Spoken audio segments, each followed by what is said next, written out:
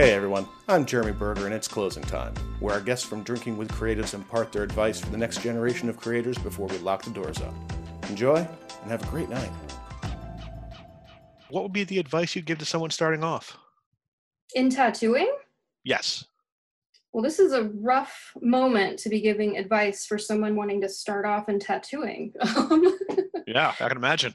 Yeah, how do you feel about not only blood transfer diseases, but also aerosol and just I don't know. It's hard to want to give advice at this point because I've got such a love-hate relationship with tattooing right now. But I would honestly say that it's more than drawing.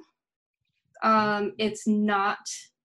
If it's just fun for you, you're probably not doing it right because it's such a huge undertaking each time. It's so personal to the person getting it every time. It's very intimate for them, and you're really just trying to be a people pleaser.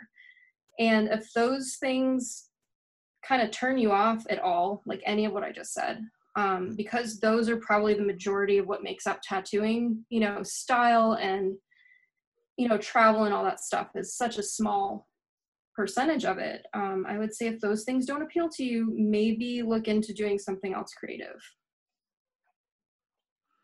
Is that bad? No. Hey, look, if Are you sure? I'm sure. Well, it's also dependent upon, your experience. Yeah. If that's something that people need to know before they get into it, then sooner than later, don't you think? Yeah, I mean, it's such a niche thing, but at the same time, tattooing's blown up over the last couple of years, so I feel like it's teetering between the secretive thing and then this like super pop culture mainstream thing that everybody thinks they know about because they watched a few shows on it or something.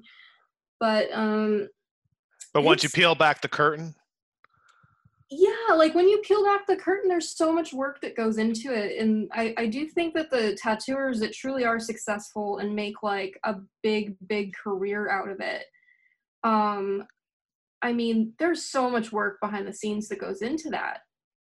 I don't know. It's a lot. It's just a lot. It taxes your body. And you're on like all the time. Like it's not really like a 9 to 5 where you go into work, you go home, you stop thinking about it. Like I've run into issues where like even on my days off, like I'm answering emails for clients, and working on drawings or even just thinking about upcoming appointments and like, just problem solving everything. But I feel like it's like that for most artists, like we don't really turn off. It's yeah, and I do believe if it was a turn on, turn off thing, it wouldn't be such a cool talent to have. That's a rock solid point right there. Okay, good. I'm glad I made one. So Thanks for tuning in.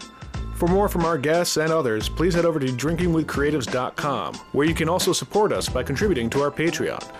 And don't forget to subscribe and download on your preferred platform. I hope you enjoyed, and we'll see you next time.